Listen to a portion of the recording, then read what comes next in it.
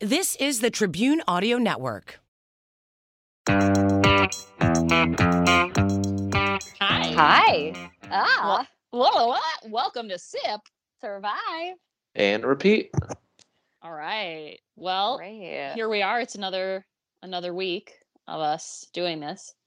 So we're really good at repeating. It's good for us. It's wonderful. I love it. I love just scrambling. I love just scrambling to come up with my story. Because we did two this week, in full disclosure. Usually I'm not this much of a, I mean, I'm always a mess, but I'm never like this much a mess unless we have 2 in 1 week. We did have 2 in 1 week. So here we are doing it again. And well, first let's talk real quick about our new partnership, and then we can talk about our personal lives, because I'm sure everyone's very intrigued by that.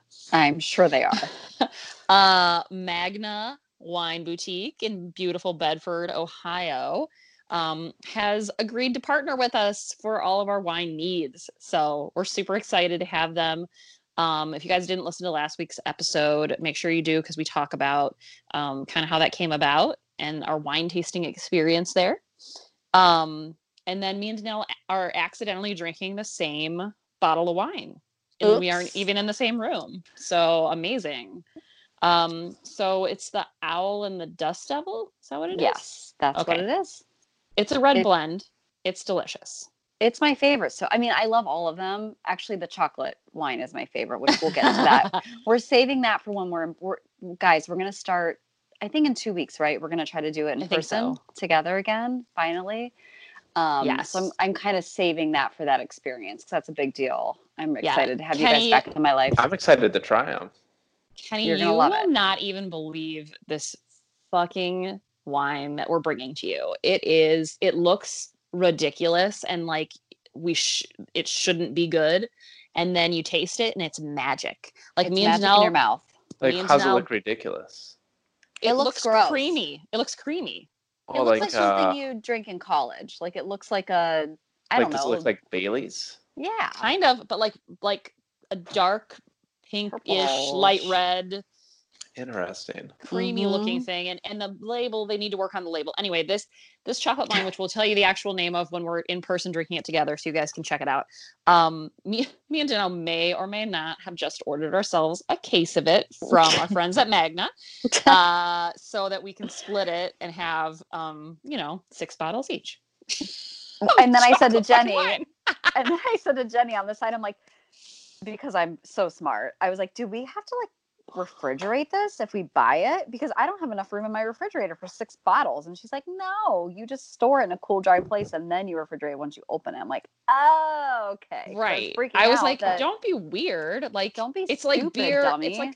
It's like beer or White Claw when you buy it in the store and it hasn't been refrigerated yet. Samesies. Like, and I don't even know. Like, I haven't refrigerated mine. The 1 bottle I did have. And maybe that's why I'm gonna die early, but I just put ice in it and I made it like a mixed drink. But anyway, it's a great sipper. Anyway, we're going on and on about something that we're not even telling people the name of. Oh my God. So just wait for it. But anyway, we're both drinking the red blend today. Again, it's delicious. It's smooth. It's fruity, but it's not. It's dry. It's all those things. I'm a professional tester. Can you tell? We are professionals. Hold on 1 sec. I want to tell people the website, so I'm just looking that up real quick. If you guys want to check it out, it's Magna Wine Boutique. So Magna is Magna. So and it's in Bedford, Ohio. And I think if you follow them on Instagram, I'm pretty sure they just announced that they're going to be shipping nationwide. I think that came out today. So if you're interested in that, make sure you check it out. We're going to get all of our ducks in a row with how it works for Sip, Survive, Repeat listeners. So we'll have more information coming in the next month or so for that. But if you can't wait and you want to get in on this, magnawineboutique.com. That's all I'm going to say about that. Yeah, that's all you need to say. Yeah. Okay, so Kenny's getting a puppy in a week, less than a week. Yeah, super pumped. When this comes out, a day after. Oh my God. What kind of dog? Did we already talk about this? I feel like we didn't talk about it enough. Chocolate Labradoodle. Oh, it's a It's doodle. gonna be Yeah. so freaking cute. Well, you sent us the puppy pictures. Mm-hmm. I thought I sent you. Did I send you the most recent ones? Here, we'll get a live reaction. I'll send you the last ones I got from them. A Okay. live reaction. Live reaction to the puppy. Do you have Oh a my name God. picked out? We have a name. Its name's Okay. going to be Bodhi. Bodhi, that's right. Oh. Yes. Oh, I'm so excited. Oh, it came through. look- Oh my God, Kenny. Oh my God. Seriously. He's And adorable. then Jenny and Danelle stole your dog. Do you think you could bring him over when you come over to record, or do you think he would be afraid of Callie? Oh, I could do that. I mean, I mean, you could easily outrun Callie, I'm assuming. So yeah, for sure. Yeah. Yeah. She's gonna want to sniff him and slobber on him, but he's so cute. It's your first baby. I can't wait for him. Oh my God, so cute. Dorms. Oh. Okay. Oh my God. Well, what Okay. else is going on? I am weirdly, I keep waking up in the middle of the night. And so I'm just like weirdly tired. And I think part of that is Declan keeps deciding he also wants to wake up in the middle of the night and get in bed. Yeah, well, that's probably it. Have you guys ever tried to sleep with a 4-year-old? Because it is a situation. Like I get kicked Can't in the say I back. have. No, He, like- I feel like it he- would be weird if I did because I don't have kids. Oh, yeah, valid point. Both of you probably shouldn't try and sleep with 4-year-olds. But he like it's so cute, but it's also like, but he like he'll be asleep and he just like grabs my arm and is like hugging it, and I'm like, oh, look how cute, but now I can't move, so I'm fucked. So then I just start sweating, and then I get uncomfortable, and I feel like everything needs to like crack and move, and I can't because there's a child attached to me, and I'm just like, ah! So That's like, probably why you're not getting any sleep. I mean, yeah. So I'm usually up like, let's say, if it's because of Declan, somewhere around 4 or 5 o'clock in the morning, he'll sneak down and get in bed.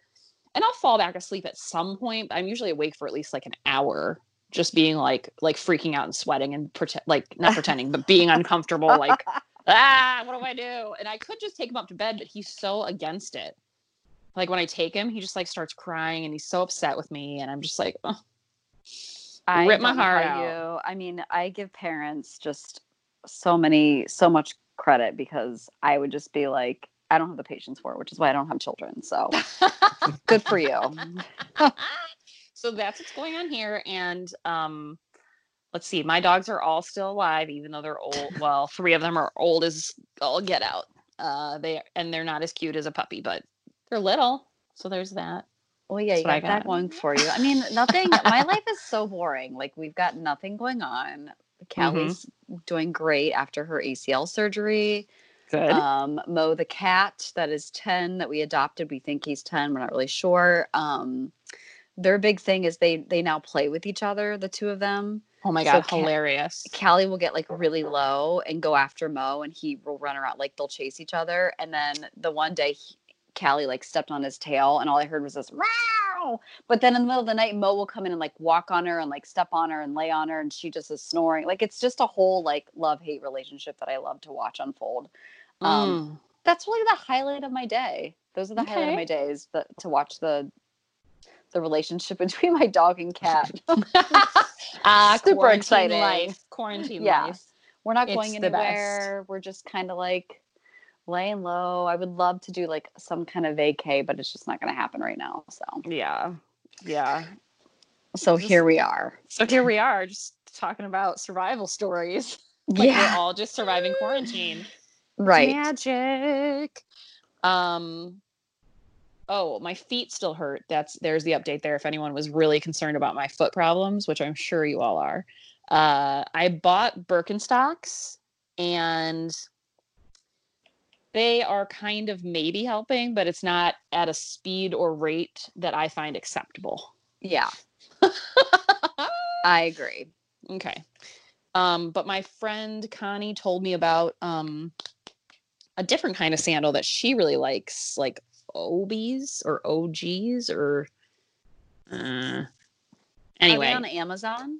I think you can get them on Amazon, but they're like little flip-flops, and I tried on hers the other day, and they were very comfortable, and they did feel like they had nice arch support. So anyway, anyone have any tips on great shoes? I'm open to suggestions. You know, my mom just went to Lucky Shoes up here in Cleveland. I think I Mm. think it's like a national store, but there's like franchises here in Cleveland and in Canton. Yeah. And because she's been having some foot pain as well, and she's had a wonderful experience. So maybe you should check out Lucky's in Westlake Interesting. Okay. to get fitted. Okay. That could happen. Just a thought. Just throwing it Okay. out there. Okay, I love it. I love it. Should we talk about survival stories? Let's do it. Okay. Is yours really? I know you have a 911 call coming. I So- have a 911 call. I think mine's not like too bad. I mean, it's bad, but it's not like the one I was going to do people. Jenny already did it. And as I was like watching the documentary, I was like, this is oddly familiar. And then I texted them and Jenny was like, oh yeah, I totally did that one. I'm like, damn it. Well, because So- she has a very different name. Like, Yeah, as soon as you Totally. texted me, I knew. And it's a horrifying story too. So that as well. Yes, that as well. But yeah, I mean, how is yours? Is yours pretty? It's not gruesome. It's just it's like a little true crimey, but then also like a little outdoor survival situation. So Okay. Yeah. I mean, whatever. I can go first, whatever. just do Okay. it. So this is the survival story of Gina Edwards, and I got this from the ID Discovery Channel and also some random articles, which I am not happy about when you're like these particular websites I went to, they were like newspaper websites. They made you answer a like survey question before you could read the content about mine in particular was about candy bars for some reason. Oh. And I was like, I don't even, so I kept like clicking off the page because I'm like, I'm not answering these. I'm not going to do this. And then finally I just had to break down and do it. So What did it ask you, like what your favorite candy bar is? it asked me if I knew these certain like, which they listed like 5 candies and which of them were the most familiar.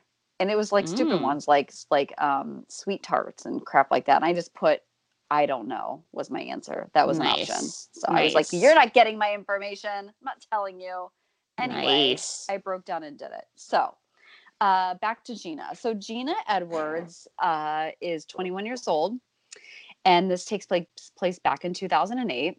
And I'm not really sure where the town is that she's from. It's either North Carolina or Tennessee because I Googled the town from the documentary and both those places had a town named this. So we're either North Carolina or Tennessee, one of those two, but it doesn't really matter. It's in the South. It's in the South, right? Because they had accents and everything. It was great.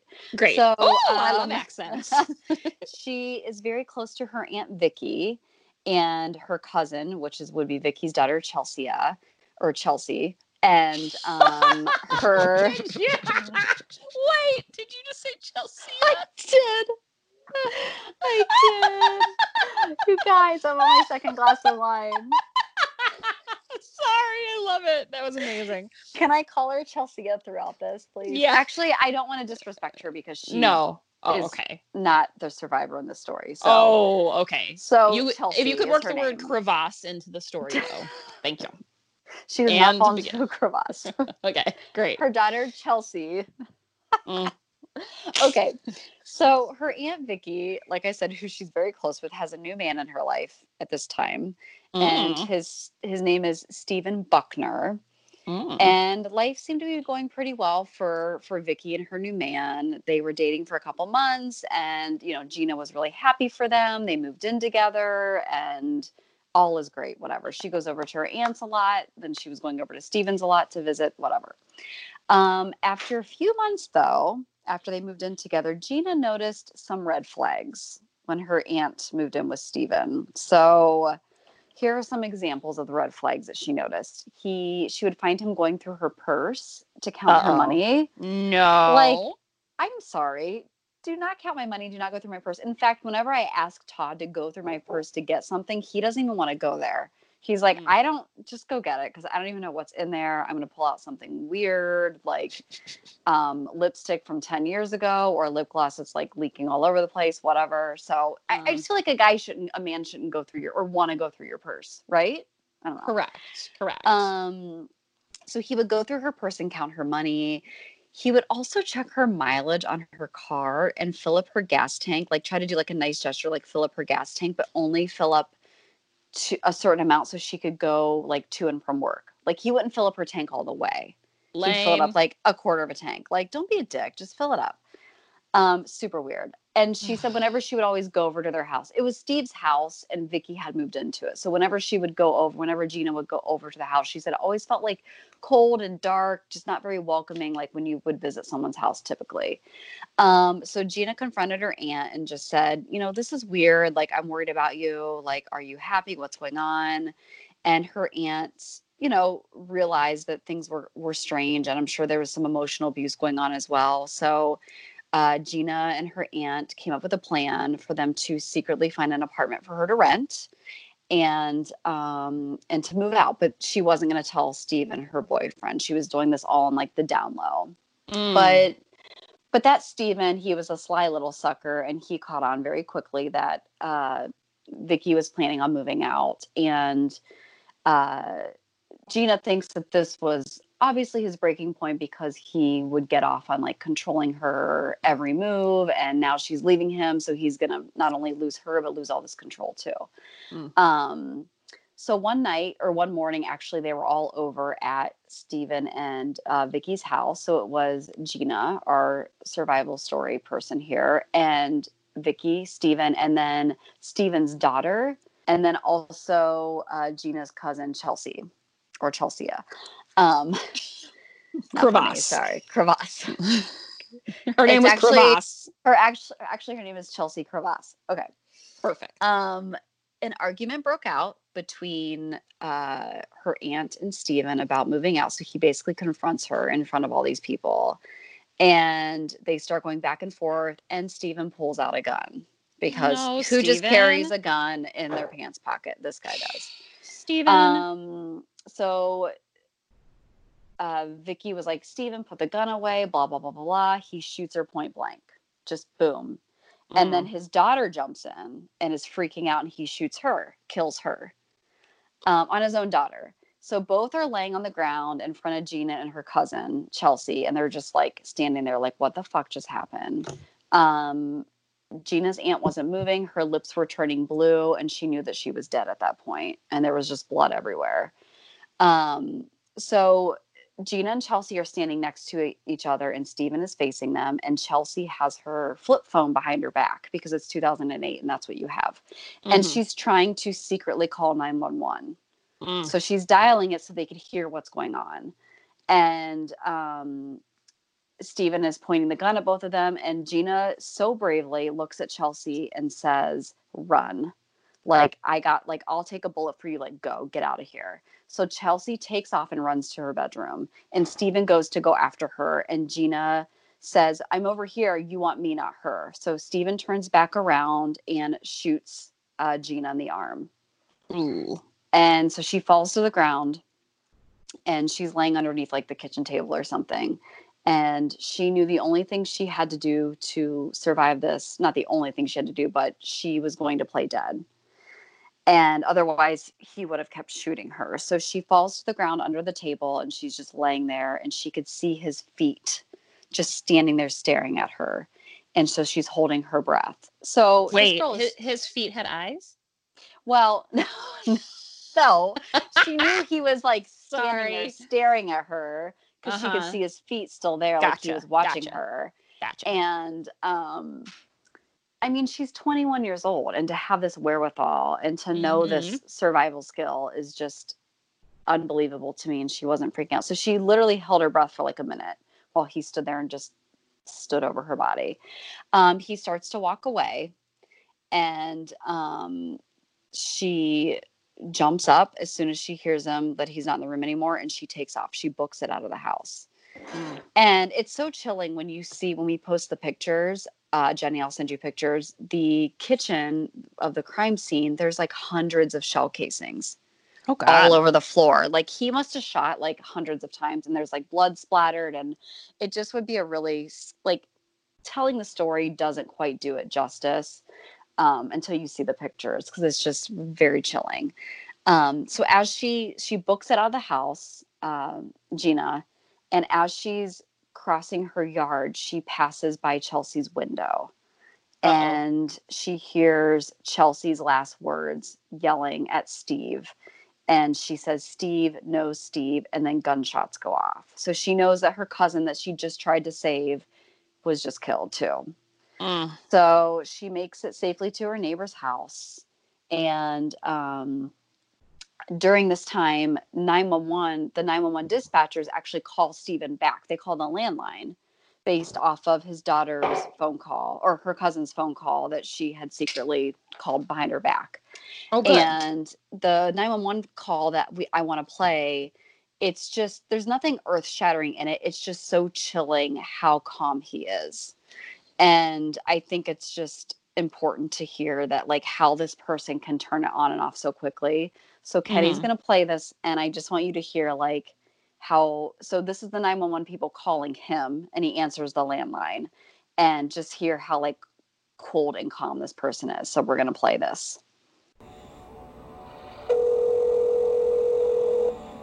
Hello? Hey, it's the 911 center. Who's this? No, everything's okay. Now, who is this? It's Steve Buckner. Steve Buckner? Uh-huh. What's going on, Steve? Oh, nothing. Nothing's going on there? That's right. Okay, what happened? Who was that screaming? So they call him back. Could you hear that, or should I replay it? Yeah. No, I heard it. He's so calm in it. Hold on, I'm putting my Yeah. headphones in. And I think it just shows, like, can you hear me? Yeah. I think it just shows, like, what a psychopath he is. So they're calling Right. him back, and they're like, what's wrong? What's wrong? And he's like, nothing's wrong. Like, nothing to see here. Nothing just happened. I just murdered 3 people. I shot 4 people and killed 3 of them. Ugh. And he's just like, calm, cool, collect. Disgusting. So after the police call him and he ends up hanging up on them, as you guys heard, the police arrive to Stephen's house, and Gina hears a bunch of gunshots from the neighbor's house that she's hiding out in at this point. And what had happened was the police arrived to the house. Stephen opens up the garage door and starts open firing on the police. Oh, And that's not what you should do when the just police arrive. tries to gun them down, essentially. And he actually hits one of the officers. He doesn't kill them, but he does hit one of them. And then they start firing back. It's a big back and forth fire brigade. And then he closes the garage door. And Gina thinks to this day that he did that in the hopes that the police would kill him, so he wouldn't have to, like, go to jail or face sentencing or anything like that. But the police did shoot him, but they shot him in the leg, thankfully. Yeah, they did. So they didn't kill him, so which is great. So she is, again, thankful that he survived just to pay for his crime for killing her aunt and her cousin, and then his daughter as well. And then in 2010, he was found guilty of murder, attempted murder, and assault of a police officer, and he received 2 death sentences. Strap him and zap him, baby. Strap him and zap him, baby. So he is still serving time.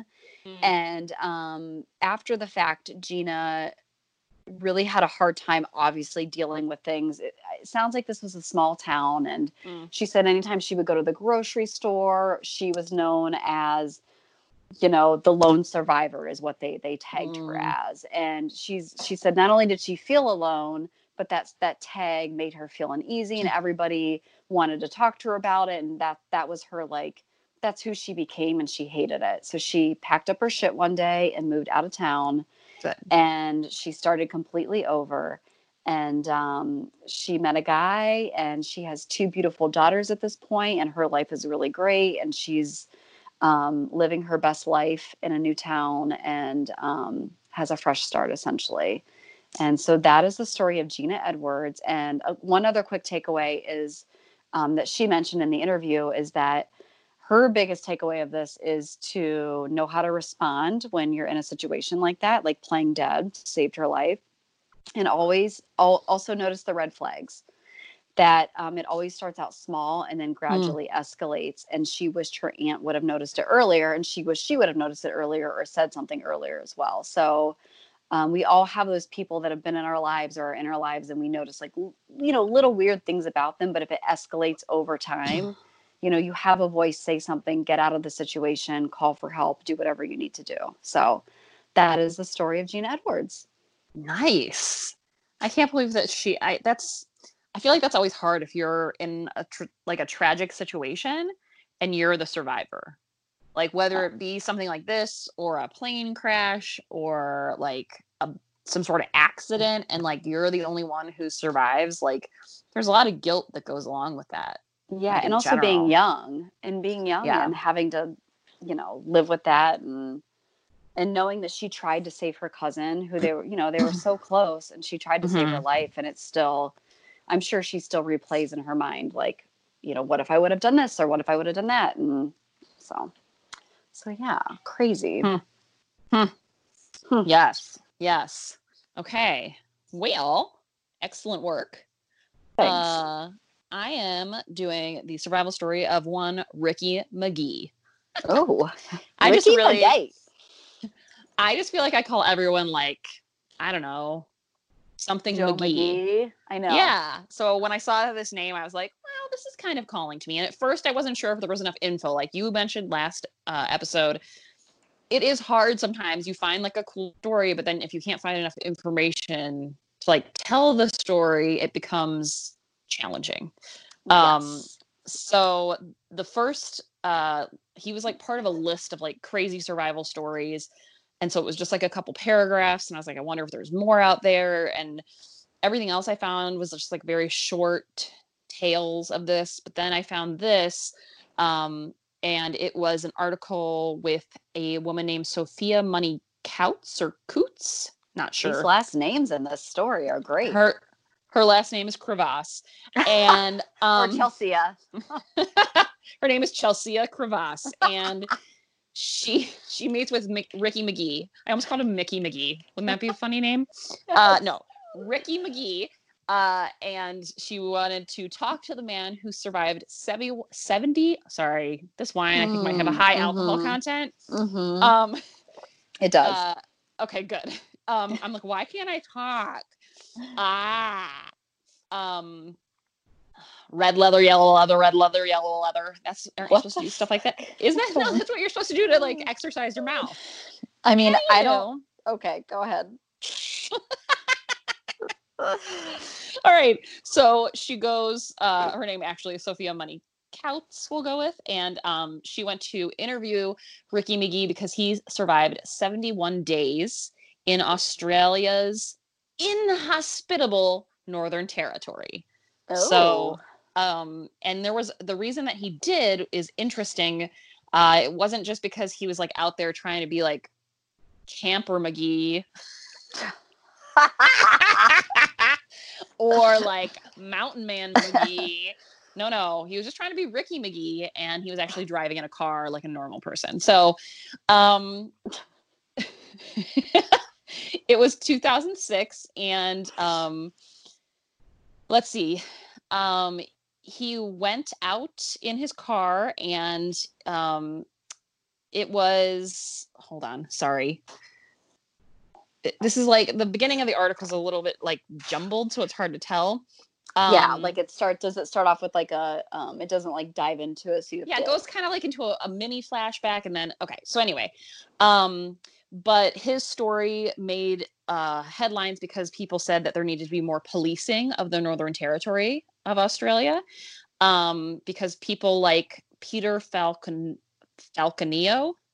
Peter Crevasse, was murdered in 2001. So like there were like bad things happening because there wasn't enough policing going on in this territory. So Peter Falconio was murdered in 2001. Now we're in 2006. And McGee actually, after his experience of being in the Northern Territory for 71 days alone, wrote a book called Left for Dead. So, and that chronicles his experience. Okay, so when this all happened, McGee was very mad because no one knew who he was. He was just dubbed the Mystery Man. And so he finally agreed to meet with a reporter for lunch. And he ended up being really close friends with this reporter. And they ended up living together for 6 months. What? It was not sexual. Okay. At least, okay, it might have been. I don't know. It should have been, maybe. I mean, maybe not. I don't know if McGee is likes the men. But it was a Oh, male yeah, you never know. reporter, and he's male. So, I mean, I'm not saying it wasn't. It just says they lived together for 6 months. So this reporter, his name was McLean. He interviewed McGee for the book Left for Dead. And let's see. Here comes the story.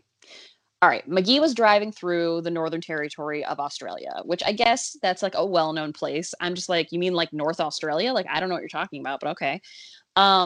It was January 2006. And he was driving along something called the Buchanan Highway. And 3 men actually flagged him down because they had run out of what we call in the United States gas, what they call petrol. Oh, I didn't know that. I actually just watched a comedian, and she brought up a very valid point. She said she doesn't understand why Americans call it gas, because gas is a liquid. No, gas is a. Wait. No, Gas is a gas. Is a gas. Oh my God, Kenny, this wine is Kenny. strong. Okay, That's gas why is a I gas. said Chelsea. Okay, it's the wine's fault. Was it All right. Celeste Barber? Is that who you're watching? Is it? The Is she comedian? Australian? And she Yeah. wears like a suit? No, not her. Okay. No, it's this woman, and Sidebar. she's like really funny, but she also has like serious parts to her comic act. Like, I don't know. And I'll find the name. I will let you guys know what it is. Anyway, so they ran out of petrol, which makes more sense because petrol is petroleum, which is the liquid you put in your car. Gas is a gas, and you don't put gas in your car. But that's what we call it because we're Americans and we're dumb. Right. Anywho, so McGee allowed one of these men to come in the car so he could drive them towards like a service station to get more petrol. And when he let this guy in the car, he gave him some of his like water bottle or whatever he had to drink. The guy finished it, so he reached into the back seat of McGee's car and grabbed another one and handed it to McGee because he was like, "Oh, sorry, I finished your drink. Here's a new one."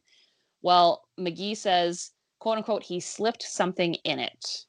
I had a few mouthfuls and I started to pass out. Uh-oh. So that ain't good. The guy that he put in his car grabbed the steering wheel and they actually careened off the road. Aggressive, as Jenny Right? would say. Very aggressive. I was like, oh, okay. McGee was fighting for the wheel, but he couldn't stay conscious. So I don't know what kind of roofie he got, but apparently it worked real fast. And then McGee said, I could hear voices nearby. I jumped into the driver's side, sort of half conscious, and I tried to pull off, but someone jumped onto the back of the car. And he said that he tried to shake the guy off the back of the car, like, action movie style. But the guy wouldn't do it. Like he wouldn't fall off, and he smashed the back window out, and he started punching the shit out of Ricky McGee. So at this point, the car ended up down in a ravine and got stuck, and McGee passed out completely. He said he drifted in and out of consciousness, and he remembers that there were figures around him, like the men that were out of quote unquote petrol. And he woke up and he told them, "I'm so thirsty. You can take my car. I don't care. Just give me some water." Wow. So Ricky McGee said, since this incident, he said he actually found out that there are people in that area who take advantage of like tourists and other people who may not know how dangerous it can be. And he said there are people who live out in that area and they pay other people to rob cars and steal passports and money. They're like gypsies kind of, right? Yeah, like, exactly. Yeah. And then McGee said people don't realize what a passport is worth nowadays. You can take someone's whole identity. So very true. Yes. It has all your information, your picture, everything. I mean, and you lose that, you don't leave the country. Yeah, exactly. So McGee woke up the next day. He had no shoes, no socks, and then obviously no service. Sorry, this wine is great. I just took a gulp of wine and I almost spit it out of my bed. Okay. He said he woke up, and guess what he woke up in? I don't know. A what. shallow grave. A shallow Jesus. motherfucking grave. And like, thankfully they didn't like put dirt on top of it. They like dug a hole, stuck them in it, and put a tarp on top of it. What a bunch of lazy asses. Right? It's like we dug the hole, but we don't want to fill it back We're in. done. We're done. So all he had was his t-shirt, his shorts, his car keys. So they didn't take the car, I think, because it was in a ravine. He had $14.50. I'm sorry, yes, his car was in a crevasse. He had his car keys, and then he had $14.50 and a mobile phone with no battery power. Oh, so God. again, no shoes, no socks, no service. But he did have a shirt. That's the actual saying. But anyway, he felt very lucky to be alive, though, and he didn't know it at that point, but he still faced 10 weeks in this area. Jesus. And I'm imagining it's obviously hot, the desert. Yes. So brutal. The description in the article is it's an arid wasteland the size of France, Italy, and Spain combined. What? Mm-hmm. So apparently you don't want to be out in North Australia just fucking around. That's why they didn't cover the grave, because they're like, he's not gonna like he's gonna die. He's gonna die. He said a couple times, he's like, I knew I wasn't supposed to be alive, but right. I was. He said he tried to get up and he almost fell over because he was still so like disoriented from whatever they gave him. He said, I started looking for a road, but I was very disoriented. He found out later that he had been dumped 30 kilometers from the road and his bogged car. I should have looked up how many miles that is for the American folks listening, but I didn't. So go with 30 kilometers. And temperatures were over 40 degrees Celsius. So apparently that is hot. So figure out kilometers and Celsius. It's 18 miles. It's about 18 miles. Okay. What about the 40 degrees Celsius? Kenny, that's you. Oh, no. You just have to add. Never Thanks, mind. I don't Jenny. know. Yeah, Great. I'll Google it real quick. I'll let you know in a couple seconds. Continue. Great. So 20 miles essentially, and Yep. I'm assuming And it's something cold. degrees. No, I think it's Or hot. Hot. I mean 104. hot. What? 140 degrees. Gross. Yeah. So it's an arid wasteland to be sure. Listen, Um, I like a cool 80 degrees. I'm comfortable in, No, but that's not 104, no, thank you. I like a cool 65. I If we can keep know. everything at 65, I'd love it. Okay, his We could immediate never need be was roommates. Okay, sorry, No. go ahead. his immediate need was for water, but obviously that wasn't going to happen. He tried to hold out until the following day, and when he still couldn't find water, he decided he had to do what he had to do, so he drank his own urine. Yep, that's right. Mhm. So he then had to figure out what the heck he was going to eat while he was out there. He didn't eat until the 5th day of being out there. Oh And he my said God. at that point, because it was so dry, he said there was just grass and like small insects. There wasn't much else for him to eat. I mean, I can't even go. I mean, I tried to do that 3-day cleanse. I made it 2.5 days, remember? and that's with like juices every 2 hours. Can you imagine Right. just not eating for 5? I can't even not eat for like 3 hours, and I'm raiding the Right. cupboards. Right. Yeah, yesterday I got to the barn and my stomach was growling. I'm like, I had lasagna for lunch. Like, this shouldn't be a This shouldn't be situation. happening. Right. Okay, so he spent several days walking, and again, remember, he doesn't have any shoes because they fucking took his shoes. So he's walking in bare feet. The burns. So- Okay. Ouch. He was trying to drink rainwater, and he was trying to again find like a road or like some sign of civilization so he can get out. He did find an abandoned dam, and I don't know if that was built by beavers or people. I'm gonna guess beavers, but Great. So this at least meant that the water supply would be greater and that the food options would be better. And when I say better, instead of eating grass and little bugs, he could eat lizards, leeches, grasshoppers, and little flowers. okay. Mhm. There was an anecdote here about him eating some bugs. He said, quote unquote, the cockroach was disgusting. I didn't even really eat it. I Ugh. put it on my mouth, bit down, and spat it back out. You know that's so gross if you're starving to death and you still spit it out, right? Yeah. Yeah. mean- He said the taste stayed in his mouth for 2 days. Ugh. Ugh. I hate cockroaches. I've only seen 2 in my life, and Ugh. they're just Ugh. so ugly. Ugh. Ugh. Mm-mm. Okay, so he stayed at the dam for about 9 days because he wanted to let his feet recover from all the walking because they were like a jacked up mess. So you want to let that heal so you can get back out there. But while he was there for those 9 days, he heard planes in the distance. So he was like, okay, I got to move on because obviously there's something somewhere. If I'm hearing airplanes, people have to be doing something. Yeah. So he walked for another 2 days and he said he would pass out frequently because of heat exhaustion and dehydration. And then before the third day, he actually reached another bigger dam and it was full of clean water and it had tons of insects for him to eat. Wow. Yummy. He stayed there for 6 or 7 weeks. Mm-mm. Weeks. And he lived in something called, are you ready for this? A humpy. A what? A humpy.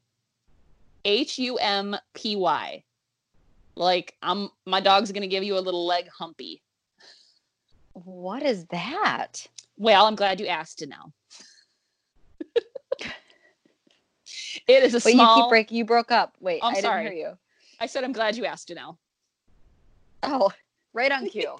Okay. Guys, we planned that. Just kidding. That's right. It's a small shelter constructed from a steel fed through... oh, wait. This is not very good English. It's a small shelter constructed from steel and mud. So apparently he took steel. I don't know where he's getting that from. Maybe it was a man-made dam this time and he was using steel from that. It must be a man-made dam. Yeah. Anyway, he used that and some mud, and made himself a little hut. He's just breaking off. Humpy. He's just breaking off steel from the man-made dam. I like that we're like making up the story in our own mind. We're just fucking assuming things. It's fine. He said it was very difficult to keep track of days. I was like, obviously. I mean, we're in quarantine and I can't keep track of what day it is and I have clocks and like calendars and I work every day. I have no idea most days. So it was April 4th. Oh, he thought it was April 4th. It was really April 14th. Now, remember, this all started back in January 2006. So he, at this point, when he was found, hold on. Sorry. I just lost my place. Wait, this was back in 2006, you said, right? 2006, yeah. Okay. So he was found in April 14th. But he said it was really hard to pass time. He said everything was such an effort to go get food, to go get water.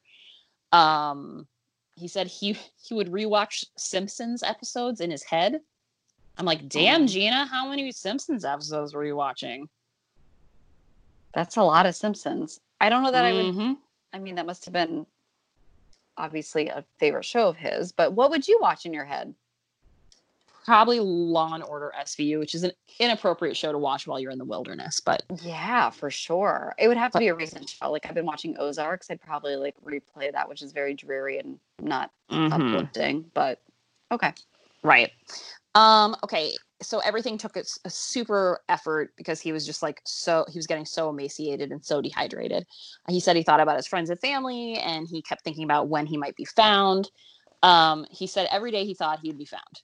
And in the last 3 or 4 weeks, he said he completely gave up hope. I was going to say, at least he has hope. Nope. Not so much.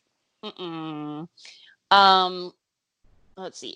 He said his family didn't know he was missing for a while because obviously they knew he was traveling through Australia, but they didn't know how long. He's a grown adult. He said it was about 6 weeks after he left that his sister started to get worried and asking questions. Okay, I'm not family shaming or anything like that, but 6 weeks is a long. Maybe he wasn't close to his family, but I feel like if Todd and I went somewhere, or even if I went somewhere, and after 2 weeks, I feel like, I don't know, 6 weeks is a long time. Agreed. But I also feel like I would just never go somewhere and be like, yeah, I don't know when I'm going to be home. Yeah, so maybe that's just not the lifestyle we live, so we can't relate. But yeah.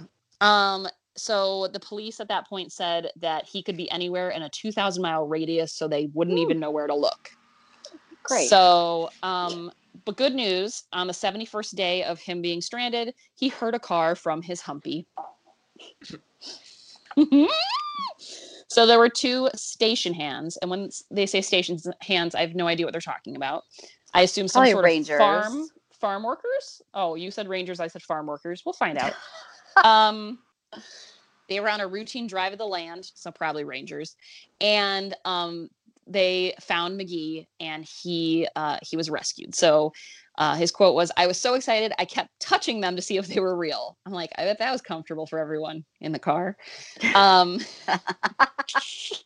Saying, his weight had fallen from 105 to 45 kilograms. I looked this one up. 105 kilograms is where he started. That was 231 pounds. Okay. 45 kilograms is 99 pounds. Shit. Jesus. So, Wow. when Talk they about found a him, cleanse. it was called the bug cleanse, the bug and urine cleanse. You just drink your Yeah. own urine and eat bugs and frogs. Good, disgusting. So anyway, a lot of people at that point, there were pictures that went out like in the media of him, and they called him, I think, Skeleton Man or something like that. I'm like, you guys, how about like Skeletor or something? Like, let's be creative. But whatever, Skeleton Man. He had to go into the hospital for 3 weeks where they put him on a strict diet. And I assume when they say strict diet, they mean heavy calories, not the opposite. Like biscuits and gravy. Right. Like but they probably had to all ease the- him into it. Because like Oh, if you haven't yeah. eaten in a long time, you can't just like fucking eat chocolate milkshakes. Listen, when I ended my cleanse, my 2.5-day cleanse, Mm-hmm. not comparable to a 71-day Cleanse. However, right. you have to be careful with what you eat. So I can imagine his stomach was just jacked up big time. Yeah. And then there was more trouble to be had because when McGee told the police what had happened, they didn't believe him. Oh my God. I love people. They're so amazing. So interestingly enough, after this whole thing and he was in the hospital, McGee actually spoke with a couple of psychiatrists. So Dr. Len Notaris, he stated that McGee's body had undergone severe strain. I'm like, yeah, you think? His quote was, "I couldn't swear that Ricky's story is true, but I couldn't deny it either." So he was kind of just like, something happened, we don't know what.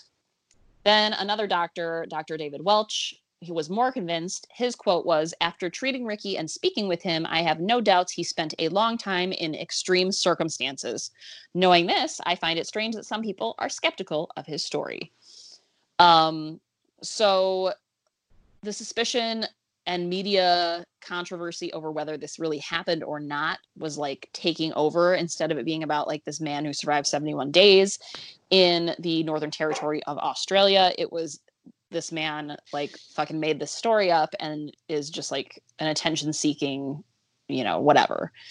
At this point, McGee has moved to Dubai and is working for a construction company. And he said the fact that people don't believe his story doesn't really bother him anymore. He said he just hopes that if one person reads it and they're driving through the Northern Territory and someone tries to flag them down, maybe they'll reconsider stopping. Because, who knows? If his story is true, like... I mean, it I could believe save a it. life. Yeah. Who Like, makes just that shit up? don't. And you couldn't do a cleanse for 2.5 days. Right. I mean, you did for 2.5 days. You couldn't do it for 3.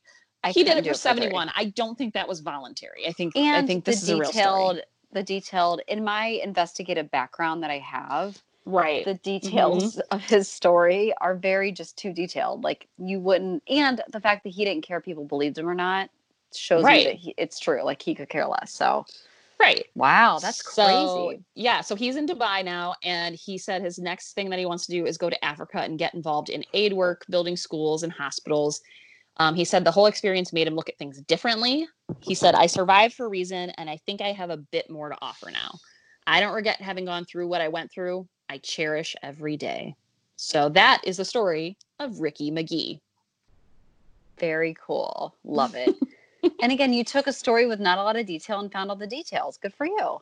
Thank you. Yeah. I mean, I had to look up a few sources, but this article was really, because it came from his mouth. Like, he was talking to this woman, what's her name? Chelsea Crevasse told the story really well. Oh my God, I love you. Oh, Kenny. Okay. So, Oh. New Hampshire is the first state to allow what on the road? Oh, marijuana. Mm. Always goes back to drugs with me for some reason. It really does. I was gonna say those hoverboards, those ones that you can like, the kids like them. It's You very ride on them. specific. They're the first state to allow flying cars on the road. What? But Excuse me? what? There aren't any flying cars, are there? Yes, there are no flying cars. Oh, okay. I was like, I thought you were going to tell me otherwise. I'm like, shit, where have I been? What's happening? I know. I had to read through this whole article. So, although they don't exist today, there's two companies that are pursuing it, but they just want to have it around just in case. And it's not to fly on the road; it's to drive on the road.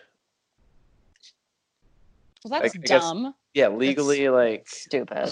beforehand, flying cars couldn't go on the road, but now they can. I don't know. Interesting. It was a weird article. It's I called see. Jetsalt, though. I would like to tell you all that I was driving the other day and someone was riding a Segway. Do you guys know what that is? Yes. Yeah, driving a Segway on the road. And I was On like, the road. I was like, hey, 2002 called. They want their fucking technology back. Get off the You road, know sir. what I saw the other day? I saw two Segways, but they didn't have like the arm part. They were just the foot base part with the wheels.